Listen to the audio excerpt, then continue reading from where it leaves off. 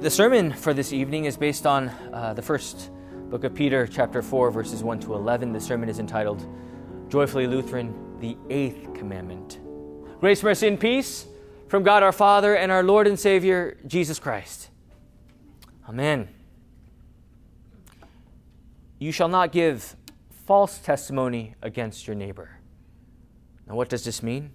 We should fear and love God so that we do not tell lies about our neighbor, betray him, or slander him, or hurt his reputation, but defend him and speak well of him and explain everything in the kindest ways. God's gift of reputation. That is what the Eighth Commandment is about. The Eighth Commandment is about words. Words that come out of our mouth. Like a tube of toothpaste, we know the adage, once the word gets out, you never can take it back. Words, right? So good they are. On one hand, they uplift, they encourage, they comfort, they provide peace as we help our neighbor in their circumstances. These good words, as they point to the gracious word of Christ, they gain trust and fellowship, friendship, faith in one another. And how these relationships are built up with strength, with that good foundation that is of this faith. Yet on the other hand, how these words can tear down someone so quickly, damage and destroy relationships. They do. Not only relationships, but also reputations. As the words of betrayal and slander cause great harm to those around us. Remember, the second use or the second table of the law is about how we ought to love our neighbor. And the words, how damaging they can be. The words that become like this disease that continues to snowball and spread ruin everywhere it goes, syllable after syllable after syllable. Luther wrote in the Large Catechism, "Here belongs particularly the detestable, shameful vice of speaking behind a person's back and slandering, to which the devil spurs us on, and of which much could be said, for it is a common evil plague, a plague that everyone prefers hearing evil more than hearing good about his neighbor. We ourselves are so bad that we cannot allow anyone to say anything bad about us. Everyone would much prefer that all the world should speak of him in glowing terms. Yet we cannot bear the best is spoken about others." Words. What a disease these words can become, especially at that proverbial water cooler. Laughing and gossiping and whispering and speaking ill against one another, these chatters, these whispers, how damaging they are to the reputation of those that we speak of. And even in church, this happens as well. Wherever it may be, the result is never good. The divisive nature of gossip proceeds to do what? In its very nature, separate and divide, produce schisms. All the meanwhile, the one who's bearing false witness, who is speaking behind and slandering and betraying and speaking lies behind that person's back, what happens? Their own pride is elevated as they feel they are above that person they are chattering about. And how detestable this is, Luther writes, right? As Luther says, the main culprit of it all is the devil that spurs them on to be led by this plague. And indeed, it is a plague, right? It's not just something, this is a plague. It spreads. And it causes great destruction. We see it in our families. We see it at our jobs. We see it in our friendships, even at work, even sadly, even most tragically, even at church, especially at church. Because the devil, especially at church, loves division, right? The flock of Christ, the predator comes to separate the sheep, trying to conquer, divide with words, with gossip, mouths filled with swords that are here to cut down and destroy. How this destroys and how quickly it destroys the unity of the body of Christ. And how sneakily and how quickly it happens. All the meanwhile, we forget and ignore the love and charity that is rooted in the gospel of Jesus Christ. I think as it reads in 1 Peter, above all, keep loving one another earnestly, since love covers a multitude of sins. Isn't this what we are called to do? To love with words, with generous words, with positive words, with putting the best construction on these very words. But yet how easy we use our words to downgrade those around us.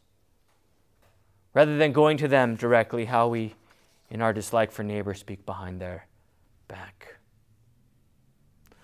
More than simply gossip, our words, at the end of the day, in these gossiping lips, lack the true love of Christ. As it reads in 1 Corinthians 13, love bears all things, believes all things, hopes all things, endures all things. Yet how the sin of the mouth, this mouth, right? Rather than bearing another's burden, rather than having compassion with encouraging and prayerful words, putting the best construction on things, the sinful mouth, the sinful nature would rather love itself and put the worst construction on things. We see it today, politicians ripping at each other, celebrities at each other's throats, social media. It's a stomping ground for stomping one another by words. That's how we see it. Character assassinations after character assassination, and all of us, I think, to a certain degree, are guilty of that too. A quip here, a remark there.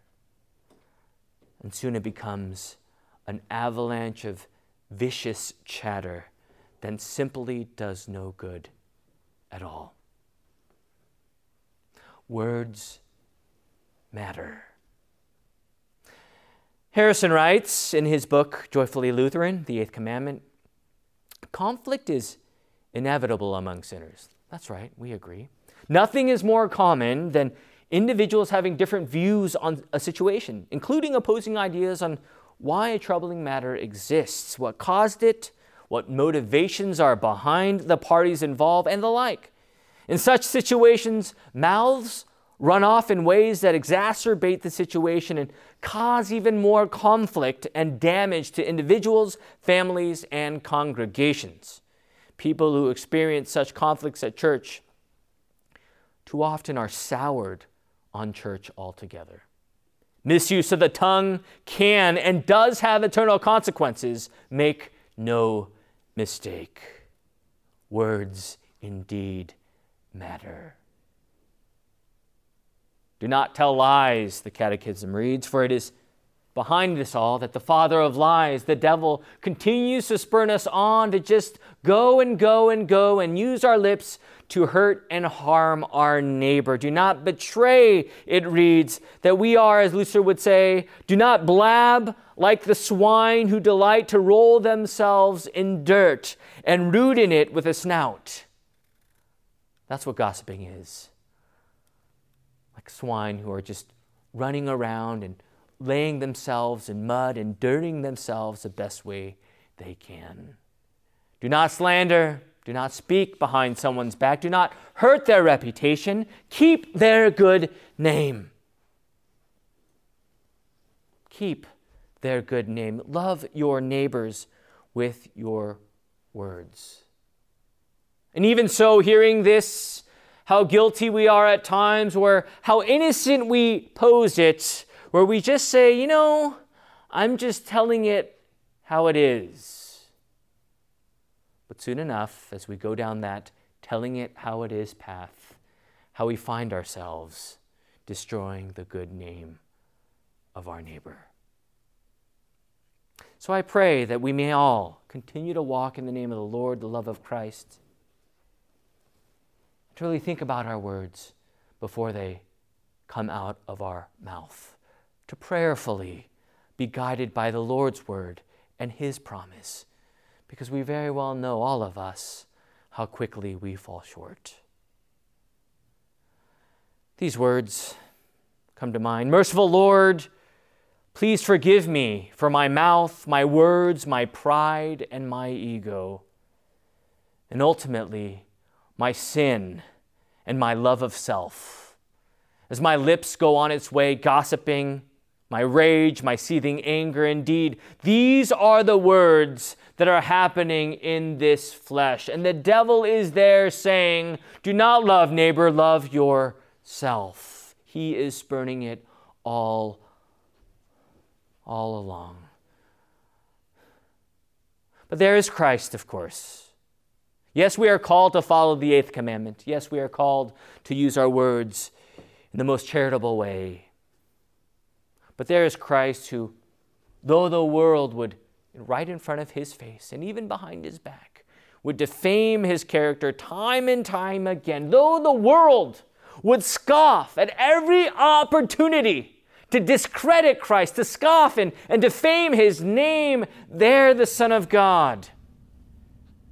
He made these words of 1 Peter possible. Above all, keeping loving one another earnestly, since love covers a multitude of sins. It's with love that we speak the words of love. It's with love that we forgive one another and speak in the most charitable of ways. It is of love that we put the best construction on things. It is love that fights against the tearing down of individuals with betrayal, slander, and words that only tear down. And that love is not just any love, right? It is the love of Christ.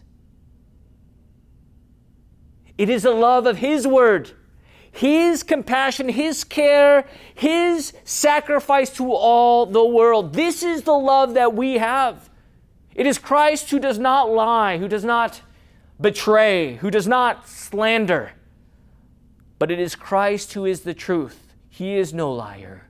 The Christ who is faithful, who stands for the truth through his gracious word, his crucifixion, where there our words, our slander, our betrayal, our lies are bore on his body.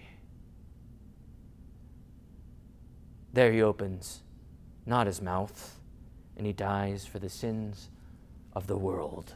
There, like a sheep who is silent amongst his shears, he would shed his body and blood, purifying, cleansing, and washing away your sins. It is in his love that indeed he covers the multitude of sins, that all is finished, all is forgiven. You are reconciled to God.